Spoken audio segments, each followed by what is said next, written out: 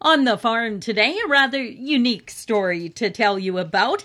9 Mile Legacy Brewing and SWT have collaborated on a new Durham wheat beer. Joining me on the program today to talk about it, the CEO and co-founder of 9 Mile Legacy Brewing, Sean Moen. And Sean, just remind everybody a little bit about 9 Mile Legacy Brewing, if you will. Absolutely, Glenda Lee. We are a couple of farm kids from the Southwest, Cabry and Abbey to be specific, and our two family farms are located 9 miles apart. When Garrett and I were thinking about starting this brewery, we realized that we were really perpetuating a tradition of Mullins and Petersons working together for generations, for a century. And so really our business, we happen to make beer that we think is pretty good.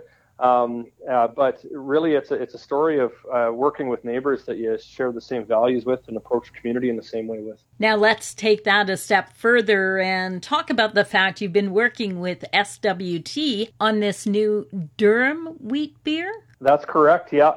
It's there's always barley in pretty well every beer, even wheat beer. But this particular beer has about 20% Durham wheat.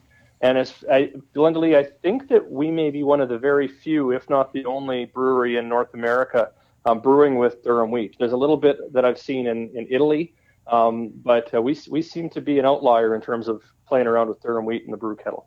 Now, how did this idea come about? Well, we started chatting with Monty and his team at SWT about different ways that we could work together. SWT shares a lot of our values and is pretty intimately involved in our home communities, and so the partnership was natural, and just as a couple of farm kids, and Garrett and I, who've hauled a lot of Durham over the years, it made sense to try to take a crack at making a beer out of Durham wheat. So we got chatting with Monty and his team and realized there was some real synergy. So we put together a project where we would get that beer in the hands of growers that work with SWT in time for seeding, and then we're setting up for a larger, more public release of the beer at the end of May. Give us a sense of this beer. What can we expect? This will make sense to people who have hauled Durham and forgot their lunch and chewed on the kernels in the truck while they were passing the time. But at the end of the beer, it has a bit of, you can tell there's Durham wheat in it. It's got that kind of chewy Durham wheat taste at the end, but it's not overpowering at all.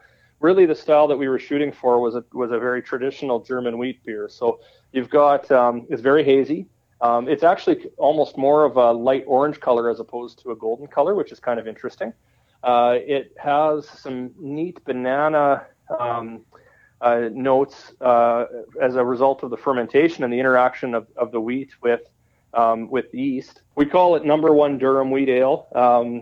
It's number one Durham is something you strive for every year, and sometimes you hit it and sometimes you don't. Monty Reich is general manager of SWT. He joins me now. And Monty, talk to us a little bit about this venture, if you will. Well, it was a pretty cool little experience. I mean, the idea of trying to put Durham into something a little bit different than just your typical pasta and couscous, and the craft beer industry, especially in the province here of Saskatchewan, has really been taken off the last few years. And so we kind of thought there's some local guys that are from the Southwest that started their own brewery in Saskatoon, and we thought, hey, there's got to be an opportunity to collaborate, and maybe there's a chance we can sprinkle a little Durham in a beer. And how did it turn out from your perspective? Well, from my perspective, I thought it's fantastic, and I think we can attest to that. Our customers have given us a lot of thumbs up. Sean, final thoughts?